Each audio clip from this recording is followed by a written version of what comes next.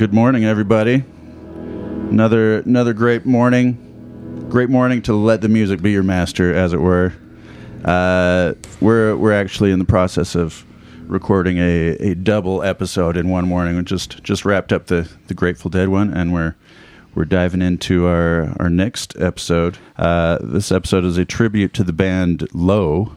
Going to be talking about Low, since their singer drummer Mimi Parker passed away recently. Wanted to just talk about them and you know share what they've meant to us in our lives and how where our listeners might want to start if they're not familiar, and all that kind of stuff. So with that, we invited Peter Baumann to join us. He was the first Low fan that I knew about. He's the one that got me into him. So welcome, Pete. Thank you. Thanks for having me. Yeah, this is awesome. And of course, we're joined by go ahead and Jason Johnson and Steve Kessler. Thanks again. Let me piggyback on to this episode as well. Absolutely. and Steve Ricks. Okay. Sadly, Jordan can't be here. Other priorities. Yeah. Shall we? The United States soccer team is playing, and he's in the World Cup, and he's very dedicated to that. It's a whole family thing, getting together with his brothers and whatnot. So, yeah. Okay, Jordan, we miss you. We do miss him. Yeah. So, Pete, just tell us about yourself first. Bring us up to speed. What are you up to? Well, as Brandon mentioned, I am a PHS alum, and Brandon and I have known each other for a long time, but now I am living in Long Island, New York. I'm a librarian at a public library. I am in charge of booking programs there, including music, but sadly never anything like Low. Mostly oldies bands for seniors to do. So that's what I've been up to in the past 15 years. Awesome. What's it like out there on Long Island right now? It is a very blustery, rainy day, but it's also like 60 degrees, which seems very wrong for December. Take it. Yeah. So I was thinking back, trying to remember the first time that I met Pete. Jason, you guys go way back. Is it since you were born? Were you both born in that neighborhood? I was. Yeah. I mean, technically, we were both born in the hospital, I assume. But okay, smart guy. Yeah, we grew up in the same neighborhood. Pete is a few years older than me. I mentioned before he was a. I don't know if he considered himself this, but I always looked at him as a kind of a tastemaker in the neighborhood. He always wore cool band T-shirts, and I would see them, and I would take mental note, and then try to go explore whatever thing he was promoting. And as far as I can remember, he had a very good track record of representing stuff that I found to be cool, kind of from admiring from a distance. Well, thanks, Jason. And yes, I did consider myself a tastemaker. So you're welcome for the service. Mission accomplished. So my first memory of meeting you, and correct me if I'm wrong, I think I met you at my first concert, which we mentioned last podcast, was Iceburn at the Seven Peaks water park, where it wasn't actually the water park, but on the big field there they had some music festival, Springfest, I believe it was called. And I went there with Chris Lindsay, and this was my first concert. He maybe had gone to a few before, but we're both sophomores. We're both 15, can't drive. Had Chris's dad drop us off. And then looking for a ride home, he saw Kelly Chambers, and he's like, hey, can we get a ride with you? And I believe you were there with him, and so I think that's the first time we met was riding home. That was probably the first time I met. The first memory I have of you, distinct memory, is going to your grandpa's house next door and you playing Angry Chair on the xylophone or whatever it was. By Alice in Chains? Yeah. On the xylophone. Yeah, my grandpa had this big marimba. I think it was his dad's from like the 20s or something. This big wooden thing. So, I learned Angry Chair on that. Interesting. Yep. And guess you forgot it. And you were wowed. I was very impressed. Yes. Oh, that's awesome. So yeah, after our auspicious beginnings, we formed a band. It was my first band, Placenta. Your first band too, Pete? Definitely. Yeah. And went through a whole series of wild and memorable shows. Legendary. Yeah. Let's call it what it is. Okay, legendary. Placenta from Provo. And I'm going to add a little more context. So this is Provo. This is Clean Cut Provo. And Brandon and Pete were the exemplars of having kind of kick-ass hair in this clean cut world that we were in. They were the kids that we all admired and envied because their hair game at the time, they had longer hair, which wasn't necessarily a thing that some of our families permitted, and these guys pulled it off, and I'm still jealous to this day of it. But legendary. Placenta was legendary. Come on. Okay. If you say so. He'll take it. We'll take it. Yeah. Mainly we played at each other's basements. And we had at least one I think we had 3 opening bands usually. There was one that our always opening band was Mystery Meat. That's my memory. And we had a rap band, the 232 Posse, which I happen to have a photo of sitting right here next to me, which, obviously you can't see it on the podcast, but there it is, framed. Oh, yeah. Way too in that one. Wearing my mom's, nightgowns or whatever. And yeah, there was a lot of fun costuming involved in our Placenta shows. Wow, what a time to be alive. It was fantastic. I wasn't using hyperbole when I said legendary. Yeah. I mean, what more needs to be said? We did have one show at a legitimate venue, Hangar 18 in Provo. No, in Orem. We opened for, I think, 4 other bands. This is one that Kelly set up. And including Mystery Meat? No. Mystery Meat was not invited to that one. Oh, okay. Placenta was the opening act. They probably all quit after that night, after having you open for them, because what's the point of going on, right? So here's what Placenta mostly involved. It was me on electric guitar, and in junior high, I had been a huge Depeche Mode fan. And so I had their songbook of piano music, which also had guitar chords in it. So half of our songs were Depeche covers, other half were originals. Pete on vocals, and then Kelly, a.k.a. Chet Cheeseburger, on buckets, because he didn't have a drum set and we couldn't afford it, and I don't know if he was interested in ever playing. That sounds amazing. So we had a variety of buckets, had a 5-gallon detergent kind of bucket for the snare, had some water storage, those clear plastic kind of water storage for the bass or the kick drum. Got 2 of them together so we could put the stick in between the 2 for a double bass experience. And importantly, patching trowel for a cymbal. Yes, a patching trowel. As that was our first. We did eventually get also a real cymbal, but the patching trowel was an important element and a song title. Long story short, it was a delightful experience playing in a band with Pete Bowen. Okay, so we're going to talk about the band Low. How did you come to them, Pete? What was your introduction to Low? I was actually at our friend Wade's apartment watching 120 Minutes one Sunday evening, and they played the video for Shame.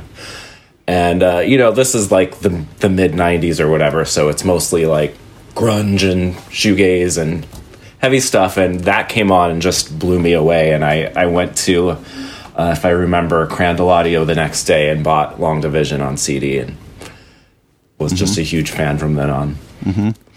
Let's play that one. That's a great song to start things out with. So this is from their album Long Division. Is this their second album? Second, yeah. 1995 is when this came out. Well, what were the big hits in '95? Oh, geez. What were most of the kids Are we listening like to at dead? that time? We were like right in the middle Like of second Nirvana, wave grunge or something? Yeah, Yeah, I think that's right. Is Second wave grunge. Cobain's still alive, Candlebox. or he dies in '95. He's 95, same year as Garcia. Yeah, right? that's right. So maybe Candlebox. Yeah, Candlebox was huge. Silverchair. All that stuff was huge. Yeah. Frog Stomp, Silverchair. Maybe a Radiohead's getting big. I mean, your favorite Rage is probably still very pertinent. Yeah. So yeah, this stuff was a big contrast to what was popular amongst even the rock and alternative. Shout out to stuff at the Coolio, Gangster's Paradise #1 that year. Yeah. Very good tune still. Rest in peace. R.I.P. R.I.P. Yeah. So here we go with Shame from Low.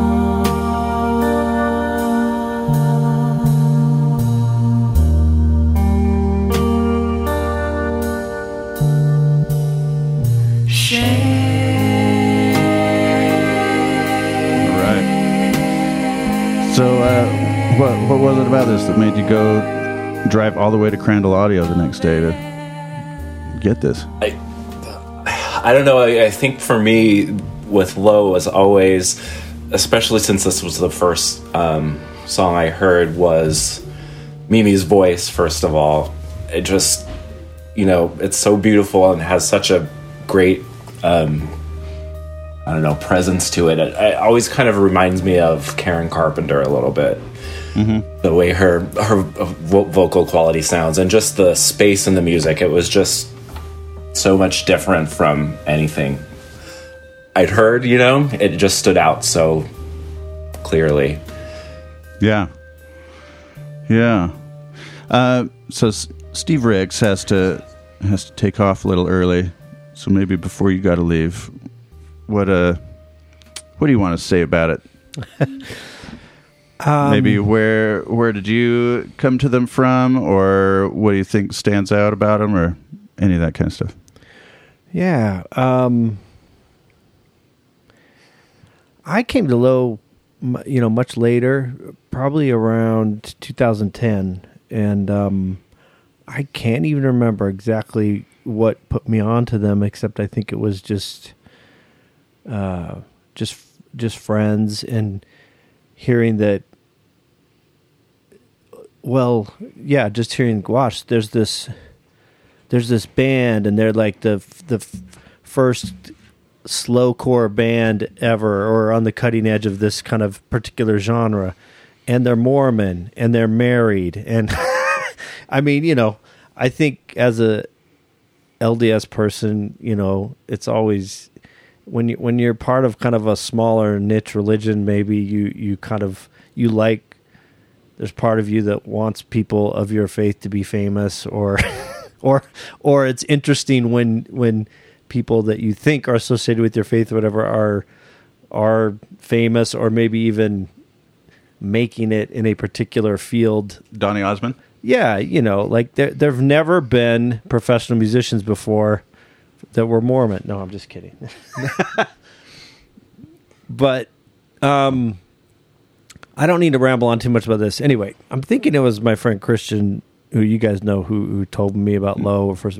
So the first album I listened to was The Great Destroyer. That's from 2005, and it's well into their career, and I love that album a lot. I just and Monkey's my favorite track of theirs probably ever, and on that album. But I guess the track I'm going to have to take off in a minute. So if I'm going to pick a track, comes from the next album, Drums and Guns. Is that it? And the track that is very haunting and beautiful on that one is called Dragonfly. Mm-hmm. And I love the vocal harmonies in the chorus in particular, and it's just, it seems like this is kind of indicative of their very chill style, the vocal harmonies, the stripped down materials there, but just really, I don't know. It draws you in, and it's compelling because of the various elements and the way they're put together. And this song I just found really haunting. It seems like it's talking about a war veteran or somebody that's relying on medication and stuff, and so it kind of has this very heavy, kind of serious tone. But just the chorus in particular in this song, I just love. We took our pills.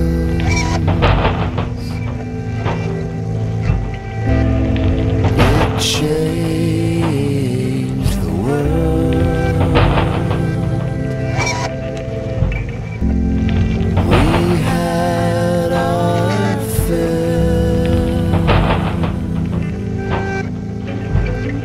But when we realized that we were dragonflies, we knew we had to try to find a way to get more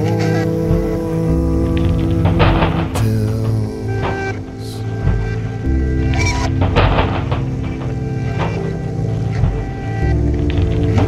Maybe you're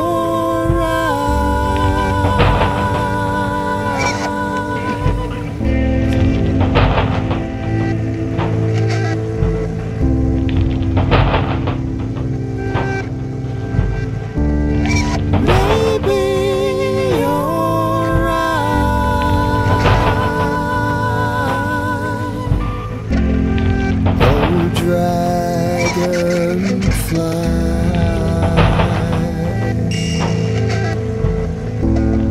Your thighs Just out of curiosity, if you chose one or two words to describe Low, what would you go with? Who are you asking? All of you. Patient. Patient. Yeah. Okay. Spacious. Spacious. This one, I would say endless. these songs, they seem to bleed into one another, and while some of them are relatively short, there is a space there that, I don't know, belies the seconds that you take to listen to the song. Like, you could listen to a 3-minute Low track and it could feel much longer than that, and I think that's really unique to the band. Yeah, particularly in the old stuff. Absolutely. Like, less so in the newer. We just listened to 30 seconds, 45 seconds of Dragonfly, and I mean, I'm not trying to be, poetic or anything. It feels longer. It feels like longer. Yeah, I was gonna say haunting, but I think all those apply to Patience. Why do you say that? I think especially in contrast, to what a lot of their contemporaries were doing, they were willing to sit with a tone or a feeling like for an extended space and explore it, but not in like a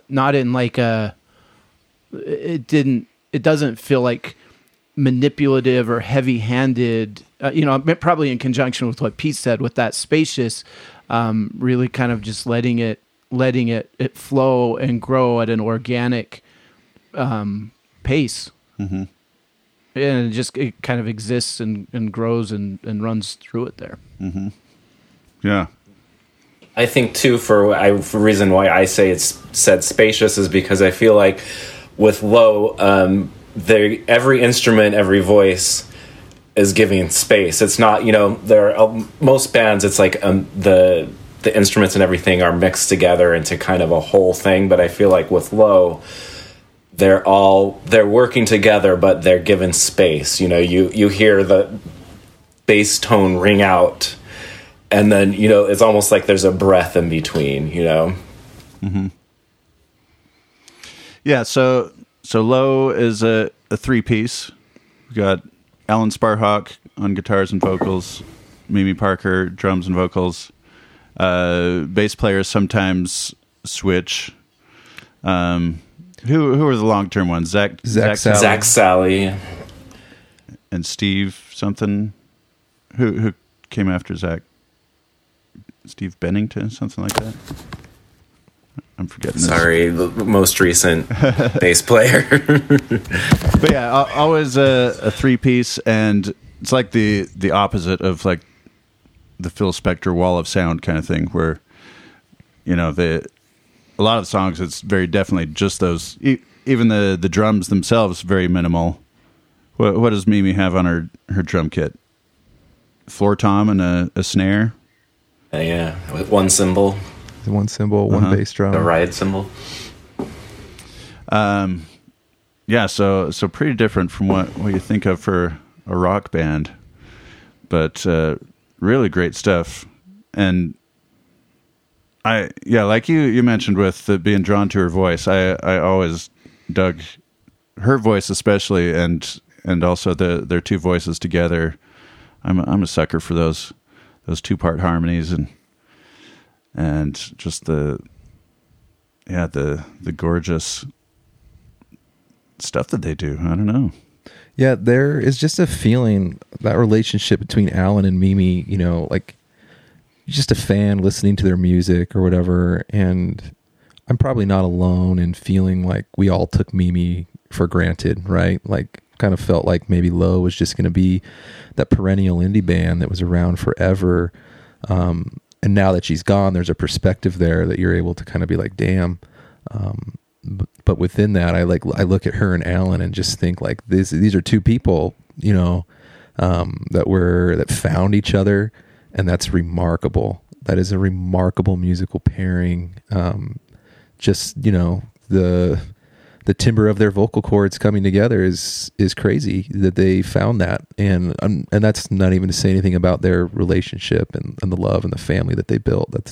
It's truly a beautiful thing to think about, kind of while you listen to the music that they made.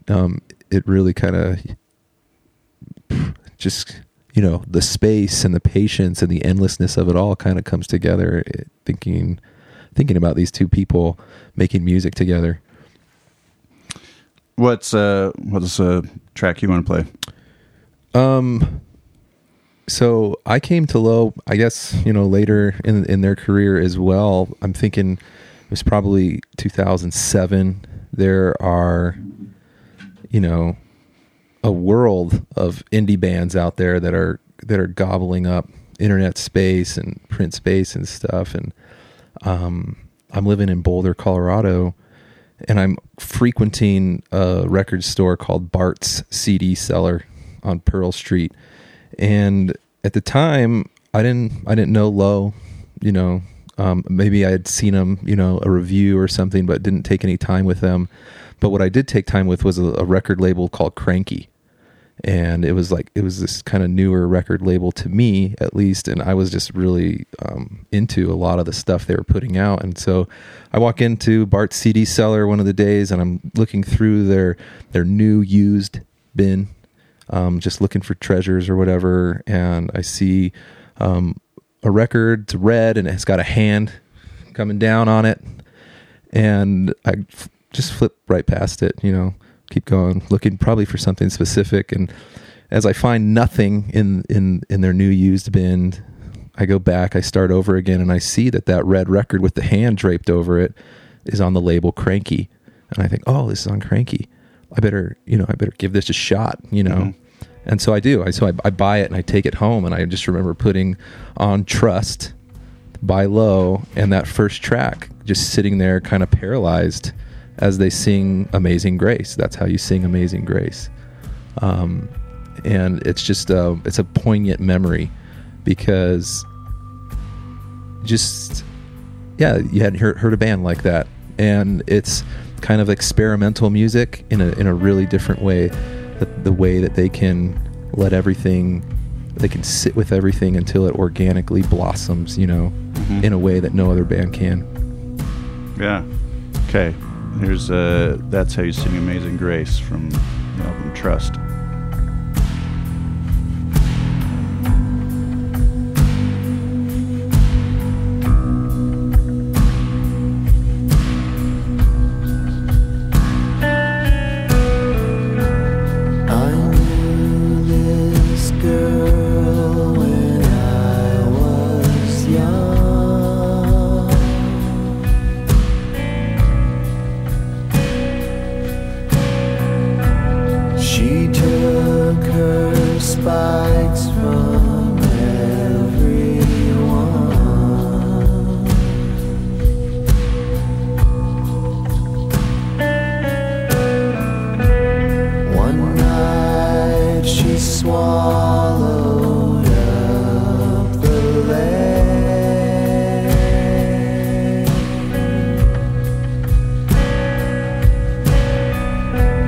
That's how we sing Amazing Grace.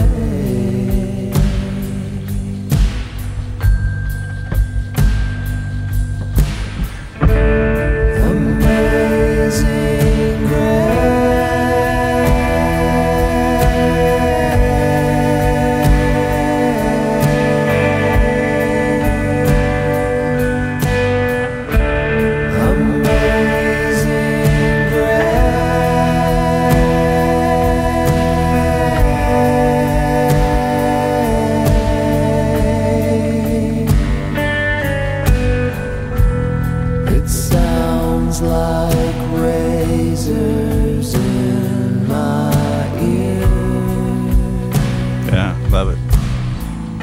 Just like hearing that for the first time, you don't consider that it's two people singing. They're just so in it, right? Like they're so together. Mm-hmm. And it's remarkable. I'll never get old. Never gets old. Yeah. Yeah, we like you mentioned in the Grateful Dead episode, how for a lot of fans and participants, it can be like a spiritual experience, especially the live shows. That was my experience with Low shows. I don't know if you guys feel the same way, but probably more than any other band that I've been to. And not that they're like overtly religious in their lyrics. There's symbolisms and stuff in there, but there was definitely a just a spiritual, like a feeling of holiness to me when I'd go to their shows. It was like, man, take off your shoes, this is sacred. I mean, sacred territory. Absolutely. Like, this is a band to be listened to, like where some bands you're there to spin. Sometimes there's always listening as part of it, but this is a band to be listened to, like, period. And I think they're pretty unique in that realm. Mm-hmm. I was gonna say, I think too, like, for me, I don't know if it's just the Mormon connection, but I always got sort of a kind of church choir feeling from it, with the like the harmonies and everything. And there's a certain when I listen to it at home, I always sing along, and it kind of gives me that sort of I can't hold the notes as long as they can, but it definitely gives me that sort of church choir feeling. Even though the music is quite different, it has that sort of, I don't know, this kind of devotional feel to it almost. Yeah. And I think maybe that aspect of it kind of stands out, and some of the songs that Mimi sings by herself, just kind of that gospel kind of tone of her voice, or something like that. I mean, I'd love to hear a Mimi Sacrament special if I was in that Duluth ward or wherever it is they hung their hat. That would be something just really incredible to experience. And yeah. But yeah, I kind of get the spiritualness of this as well. Like, some of their songs, you can almost read them like a prayer, Alan speaking to God, or at least he was writing these lyrics, and he doesn't hide it. And that's pretty intense, to, be speaking to God and putting it out there in an equally intense way, or maybe in an appropriately intense way. And I think that definitely sets them apart, especially from, if we're like, Drums and Guns is 2002, and Trust is 2007. Like, we were like very deeply into jangly pop, indie rock wave, and to be doing that kind of a thing, is pretty singular. So, Jason, you got one you want to play? Yeah. So, full disclosure, unless anybody make any assumptions, I am far from an aficionado, and so I don't want to come across as a poser here. And I think Pete made me realize, probably part of why I think I've historically missed the boat with them. It hasn't been a matter of dislike. When they came on in the 90s, I've mentioned before, but I was I mass consumed MTV, and I loved 120 Minutes. And I know I was aware of them in the 90s via 120 Minutes. But full disclosure, at that time, I was also a bit of a meathead, a bit of a Philistine, and I'm certain that at some level I probably passed on it, thinking I'm not interested in bands with a female singer. And so I didn't necessarily dislike it. I think I decided it wasn't for me. I came back around far too late, 2000 teens, and tried to catch up, but I just didn't do a good job playing catch up. So for me, like, the main album that I've spent some time with is their debut album. What is it? I Could Live in Hope. And I would probably, as down the middle of a pick as it is, I would probably go with the opener from that. And by the way, what a debut album! Like, looking at this now retroactively in context, what a way to come out of the gates, especially at the time. Pretty bold and pretty, I think, indicative of just true artists that were putting their art out there, regardless of what else was going on, and set an incredibly high bar from the beginning. But I would start with the opening track from their debut album, Love it. Words. Okay.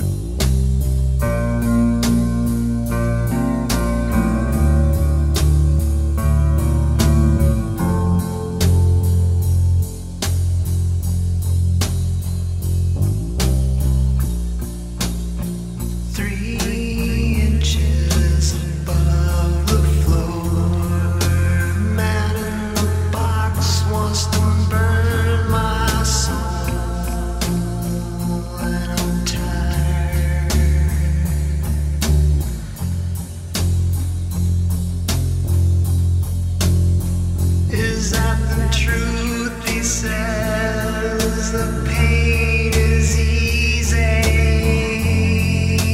Too many words, too many words.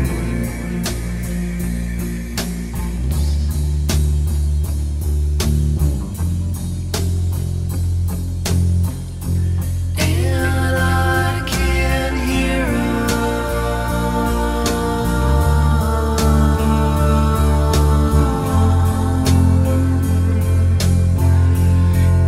and I can hear and I can hear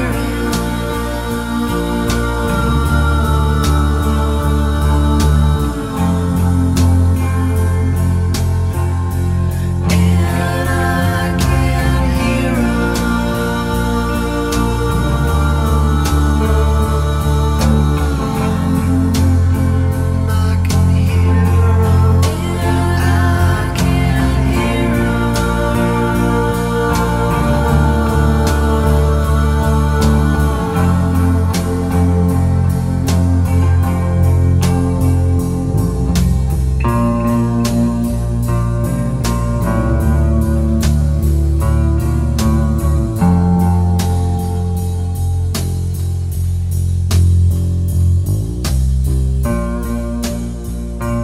So good. It really is, and it's these are all low BPM songs. I think that's probably where I pulled that word patience as well. Like they're not in a hurry to get to the thesis of their song statement. You know? I remember the first time I saw them live. They'd played a few songs. This is probably halfway through their set, and Alan, he says something like, he's like, this next song's gonna start with like me strumming the guitar for a while, and then it'll go in from there. Kind of like all our songs. I'm pretty sure I was at that same show. So he's acknowledging that there's a tendency to have these long intros maybe, and really simple too, right? Like there's no showing off of like your musical chops with this. I would say bass line sorry to interrupt, but the solo on this that we missed because we had to hit the 45 seconds is a beautiful solo. It's not flashy, but I just love the solo on Words. So yeah. Well, I can go back retroactively and bring the volume up on that.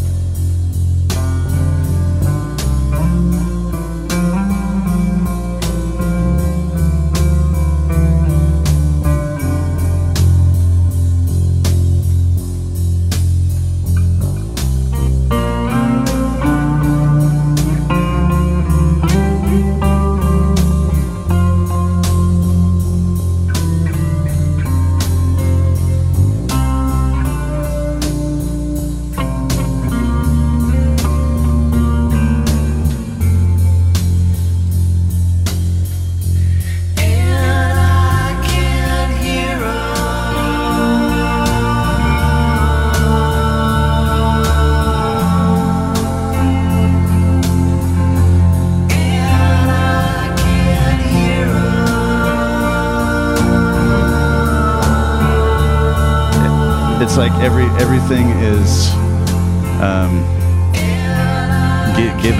Given its due space, you have time to think about it. It's kind of meditative in a way. Yeah, nice stuff. I like hearing this and knowing this is their first album. It feels like they're coming kind of out of the shoegaze tradition a little bit. Like you can see similarities with like the slower kind of slow dive songs and some of the Verve stuff and Cocteau Twins, and so some of that. What really stands out to me though is most of those bands that you think of, the lyrics and the voices are more obscured. Like you either the voices are kind of hidden in the mix a little bit, or in the case of Cocteau Twins, they're forward, but you don't know what she's saying or that kind of stuff. But Low, like, it's more like Johnny Cash kind of stuff. Like, you don't have any question of what the words are that they're saying. Yeah. It's very, very present. Not that it's always obvious what he's talking about, but I appreciate just having their voices there so distinct and so powerful, and it's a treat.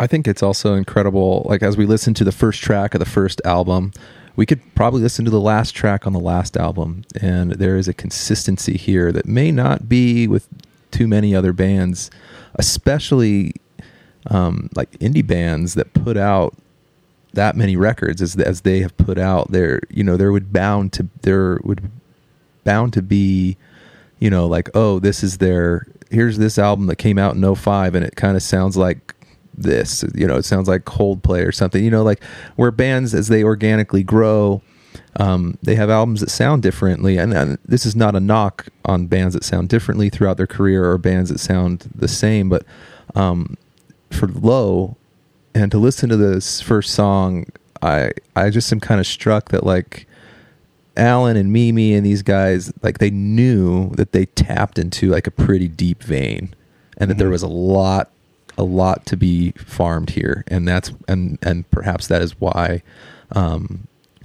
they mined it the way they did for so long, and why they were able to continually pull just gorgeous things out of this, instead of shifting instruments or shifting styles to accommodate whatever they may have been feeling. They were like, there's still something here, let's pull it out. And, like, so thankful that they did, it's just a beautiful thing that they can do.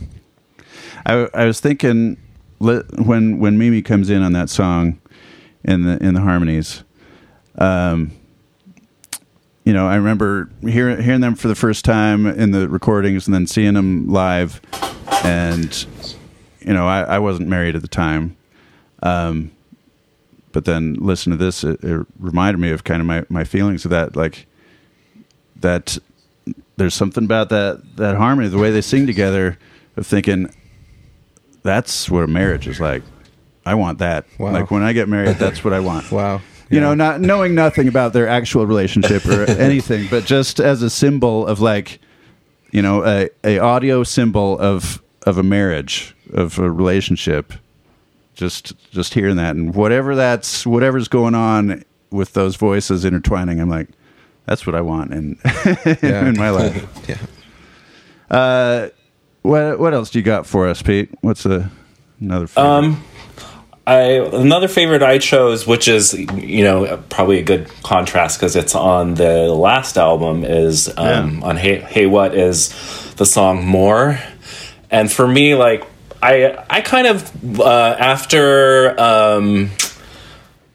Trust, I kind of wasn't paying as much attention to Low for a while. I would buy their albums, I happened to see them, but when I heard Double Negative, the second to last one, I was like, oh, they're really trying something different, so I got that. And then when Hey What came out, I heard like the first song that they had put out, and I love the song.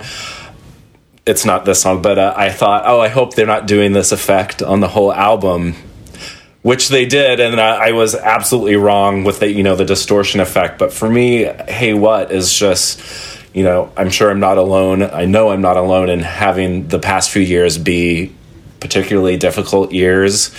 And, to me, this song More is kind of like and the whole album, but this is the one that always sticks out to me, and it just kind of encapsulates what's been going on in the world and with people, and how disappointing it can be sometimes, especially as an adult, when maybe things aren't how you dream them and the world isn't what you hoped it might be. Mm-hmm. And for this song, it's another Mimi lead vocal song. I just love it.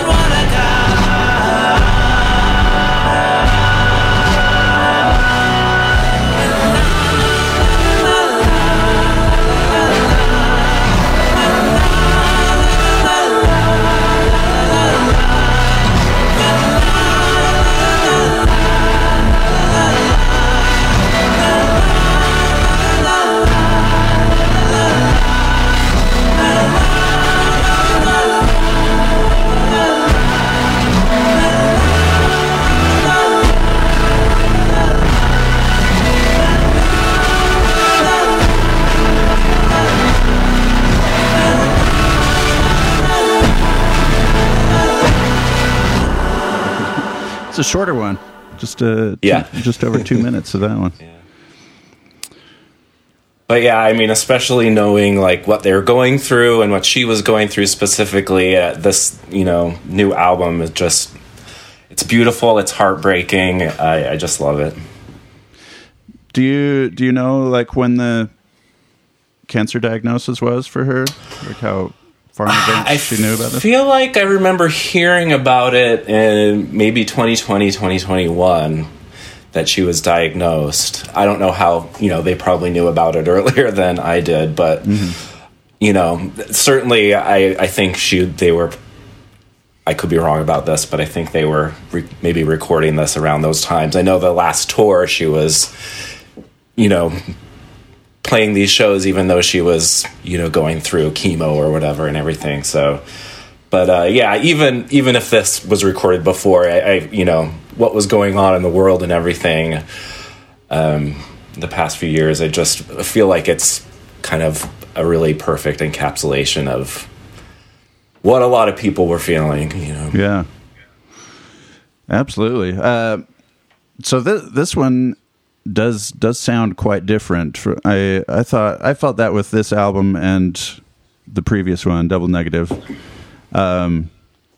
where they're how would you describe it? They're using more electronic stuff, more effects. I read somewhere some distortion effect, of some strange distortion effect on the voices sometimes and the guitar. Yeah. I remember seeing them live at Velour on the Double Negative tour, and I'd listened to the album a bunch of times before, and I'm like, how are they going to play this?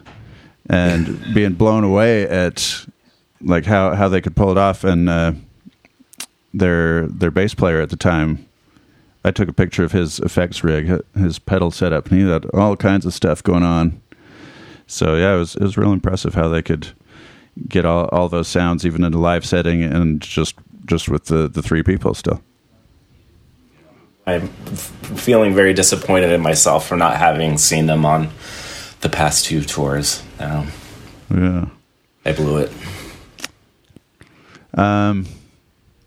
Let's see. I'll play one of my favorites here.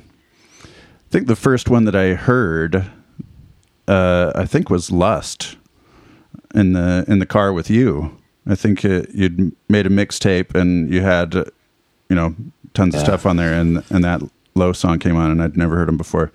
And I remember being struck by how long he could hold that note. Yeah. when he's singing that chorus, I'm like, wow, he's got to take a deep breath before that. But also like how much it stood out because there's so little else going on in the music, just like he's holding this note with his voice. And and so then I saw them probably fairly soon after that. The first time I saw them was on the Secret Name tour. And then after that, their album, Things We Lost in the Fire, comes out. And let me pull this up here. So this comes out in 2001. I don't remember if it came out like February or what, but I hadn't bought it yet. And on March 7th of 2001, my first child was born, Henry. And went to the hospital, and we were there for a long time, and then on my way home from the hospital, Kara and Henry were still there, and I was just going home to get something, and was coming back, and I was like, I need to celebrate.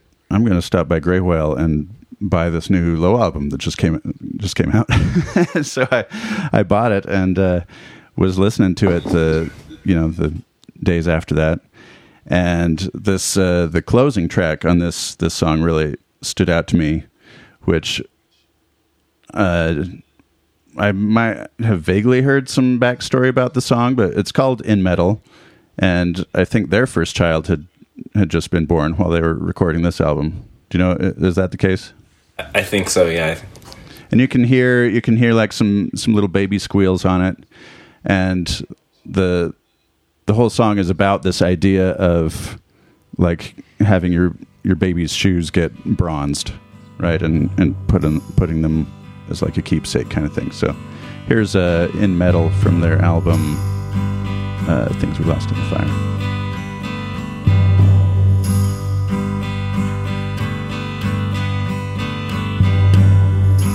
Filling holes with tiny sounds,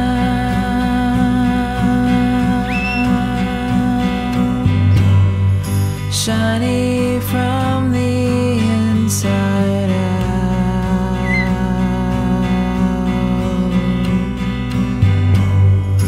Picture of you where it began, in metal,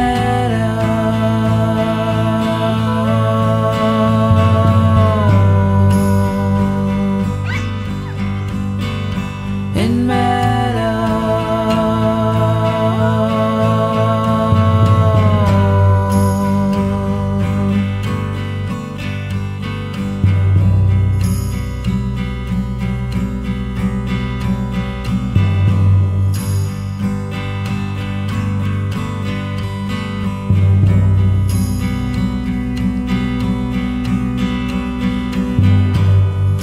partly hate to see you grow,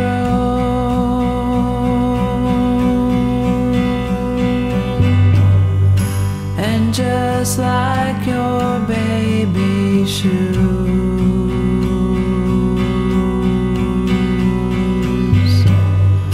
wish I could keep your little body in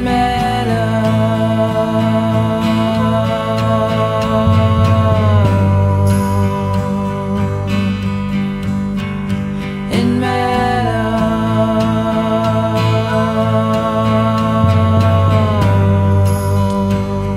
So I'm listening to that, holding my my first son, And hearing this idea expressed of wanting to just preserve this sacred moment, this life, and of course you don't actually want to bronze your baby, but it's still that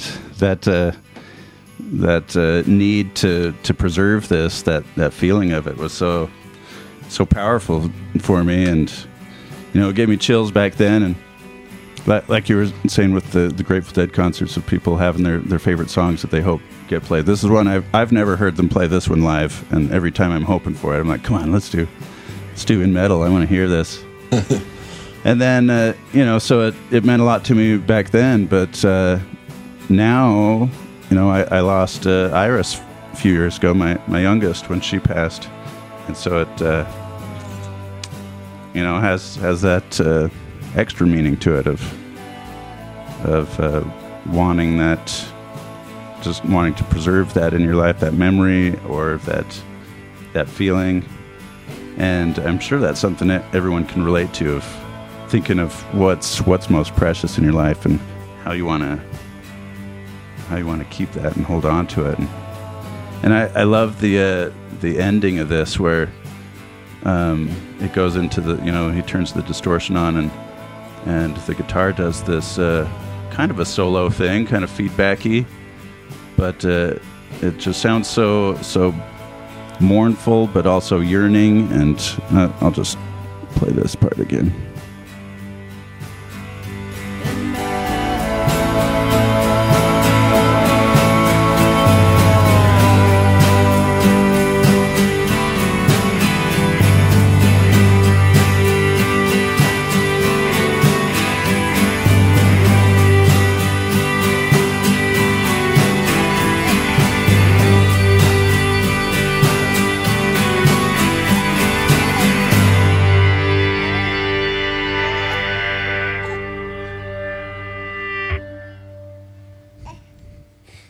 Little baby voice at the end. Oh, so good. Yeah. Any others you guys want to? I have the other song is from the Transmission EP. It's called Bright, and hopefully that's on there. It was their cover of Transmission by Joy Division, but they put out an EP with it, and I think this song Bright, we were talking about like the space and the patience, and this song really is like kind of the epitome of that. And it was recorded by Steve Albini, which for my money is the best person to record Low, at least the early version of Low, because he doesn't put any polish on it. He doesn't put any He doesn't add anything. It's just Low. He did, I think, Things We Lost in the Fire. Yeah, he did the album Curtain Hits the Cast, I think. But also Things We Lost in the Fire, too. Oh, yeah, you're right. All the ones that are analog. They used to, put the sticker on the LP. Like, you remember the old CDs had DDD for all digital recording? Yeah. Yeah, but he did a couple of songs on this EP, too, and I think this is just a beautiful song, beautiful space to it, and it only has one line. I just love this one. I don't think I've ever heard this. I've never listened to this album. Okay, right.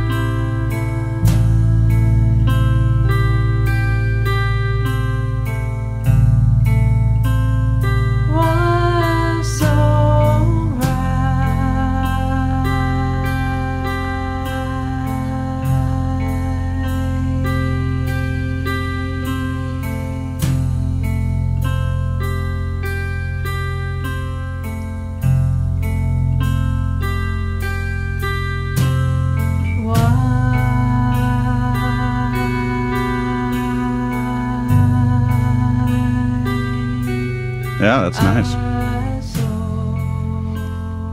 Do they have a song that breaks 100 beats per minute? That's what I was just thinking. We should do one of their faster ones next. I'm being serious, dude. I don't. More know was their- fast. I can't think of one. They No. do Breaks have up in some my head. faster songs, but yeah. Let's try one. Anything you want to add about this one before we?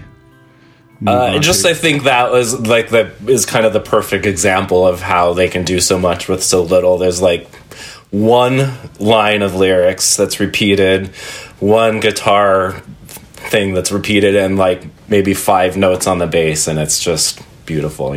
Yeah. Steve, is there a faster low song that you? I can't you think like? of any fast ones. I'm just thinking of like, as we all go through these moments, especially the one you just shared, Brandon, like how this band was able to just be so meaningful, with so little, a 3-piece band, and they're just so genuine. And I think, well, I can't say for sure. I think it would be that my opinion would be that like Low fans and people who like Low probably connected with Low in a way that was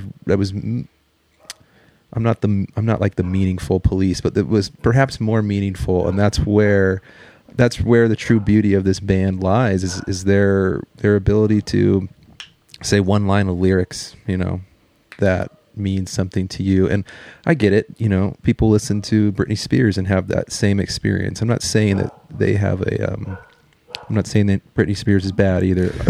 I'm just saying like that this band has an ability to capture real moments for people. like a real high level Yeah. of authenticity. Yes, like I would say, since this is a low podcast, or a higher level of authenticity, and that they did it consistently through that discography, which is crazy, which is hard to do, and that authenticity is just built into that Mimi Parker voice, like it's gonna be there. Yeah. And so it's a really beautiful thing. And I'm listening to you guys and your experiences, and I'm thinking of my experiences, and I'm thinking, I remember hearing the song "Murderer" off of Drums and Guns, and being at an age where you start questioning things, and is that allowed? Should I do that? And then here's a song that's like kind of like pretty intensely questioning things, and there was a lot of comfort in hearing a guy like Alan Sparhawk and a woman like Mimi Parker kind of reach out of the void and connect with me on that kind of a level.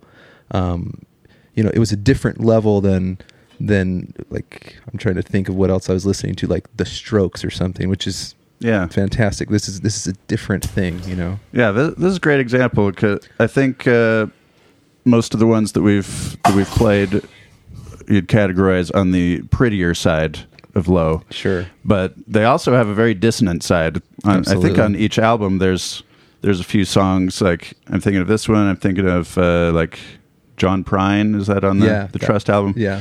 Each album Don't has a few- understand. Yeah. That's a good one. The songs that are very dissonant and like kind of jarring, Yeah. and a little just uncomfortable sounding. So yeah, here's "Murderer" from Drums and Guns.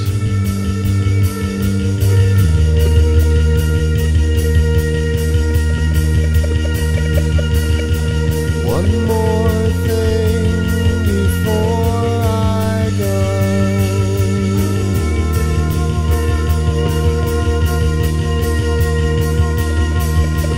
One more thing I'll ask you, Lord.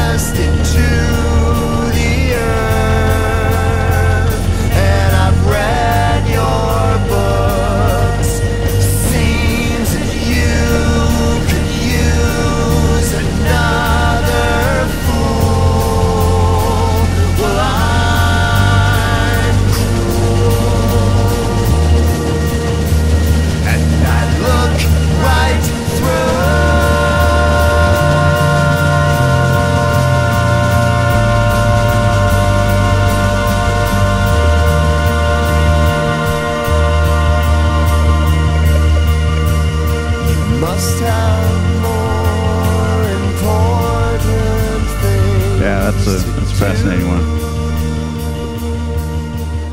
And how they can, like, I don't know how Alan gets, you can't really tell what he's doing on the guitar. I'm guessing he's got some kind of looper pedal or something making that kind of feedbacky loop sound. Kind of given up trying to figure out what Alan is doing, but I'm a big fan of what he is doing. Yeah. That one was on my list too, actually. Oh, cool. Yeah. It was, I've said enough about it, I think, already for myself, but yeah, like I find myself returning to that song. Mm-hmm. And it is a point of orientation for me. Let me try to scratch Jason's itch for a higher BPM one. Here's I didn't. Brandon, I'm not demanding one. It was just genuine curiosity. our listeners are all curious too. Like, Brandon, before we move on, I just want to make a side note. If you guys haven't heard, or if the listeners haven't heard, the Murder EP, which is has a different version of that song. Oh. It was a 10-inch only. A Cameron Crowe's label actually released it, and it's. I think it's the original version of that song. They re-recorded it for that, but it's a much prettier. It's a much more spare production. It doesn't have the loopy thing, and it's just as intense, even though it's more traditional low. So look for that one. Is this online, or is it just? I don't know if it's available online. It might be on Spotify or whatever, but yeah, I have the record. The Murderer EP. Well, probably someone's uploaded it to YouTube.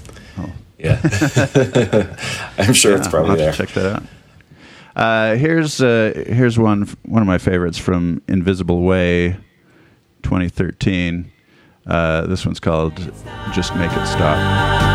If I could just make it stop, breaking my heart, get out of the way. If I could just make it stop.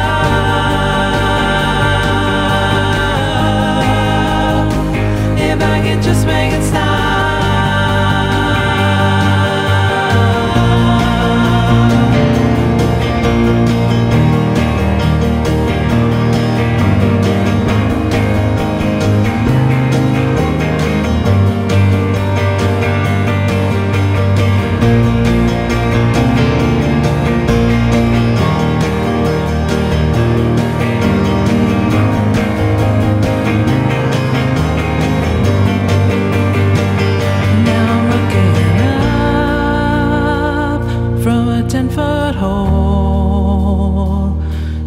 Nothing but blue sky shining on my soul as I untie the cord and untwist the knot. We could get where we're going if I could just make it stop. If I could just make it stop, I could tell the whole world to get out of the way. If I could just make it stop. If I could just make it stop. I think if someone was at a low show and they just needed to dance, I think that would serve the purpose. You could dance to that one. I mean, I think you might be hard pressed to find one that's faster than that. That might be it. Yeah. Found it. I don't know if it quite hit 100. Maybe it was right around that 100 mark. I'm curious. This is again. I don't want to be a poser or represent myself as anything I'm not. So this is just my gut instinct, and I have tried to go back through their stuff. So they have an album. Sub Pop did it. It was called Ones and Sixes. It feels a little poppier, and it in my brain it feels like there's an alternate timeline in which Low could have been like the most stereotypical indie pop band like ever. Like they could have done that, but it was interesting to me listening to that album and in contrast to some of their other stuff, and just feeling like, maybe one of the impressive things about them is it feels like they really did it all on their own terms. They did it the way they wanted to do it. They didn't seem to be pressured by whatever else the industry was doing. I mean, Sub Pop's obviously a bigger label. Steve Albini's a big producer, but it feels like they still, for the most part, did what they wanted, did it on their own terms. And that always impresses me just from an artistic standpoint. Mm-hmm. Is there a track on here that stands out to you? Oh, what were the ones I had? Like, what part of me? I think that was one I had circled. Okay, let's do it.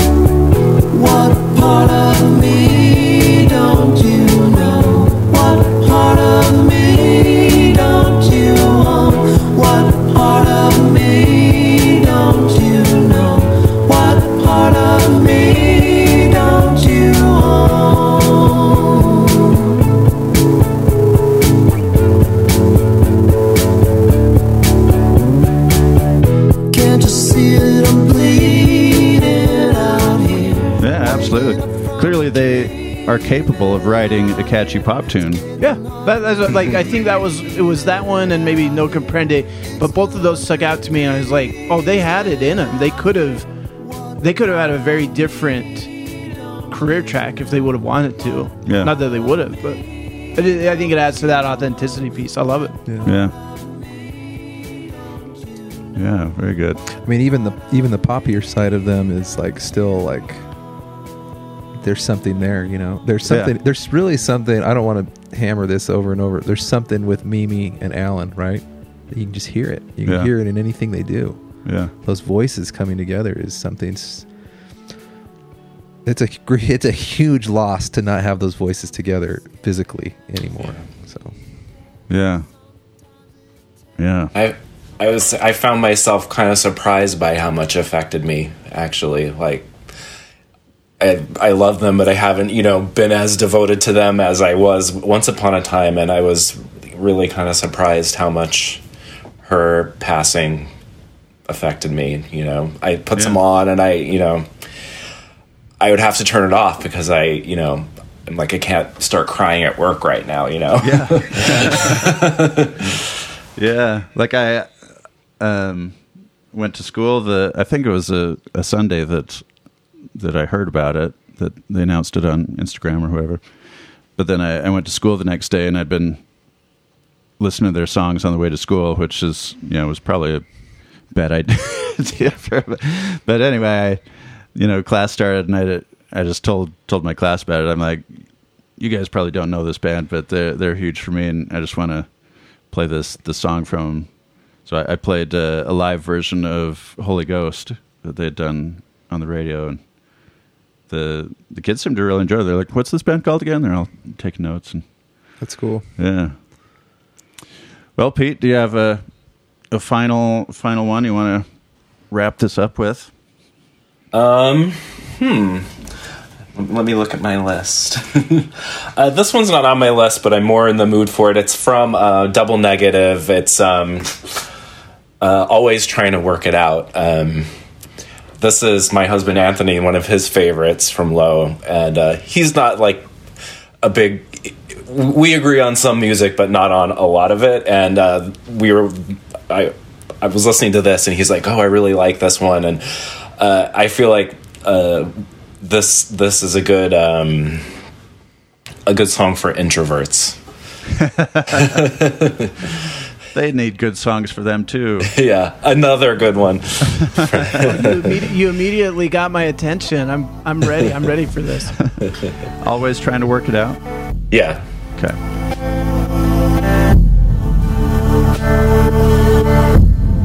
I saw you at the grocery store.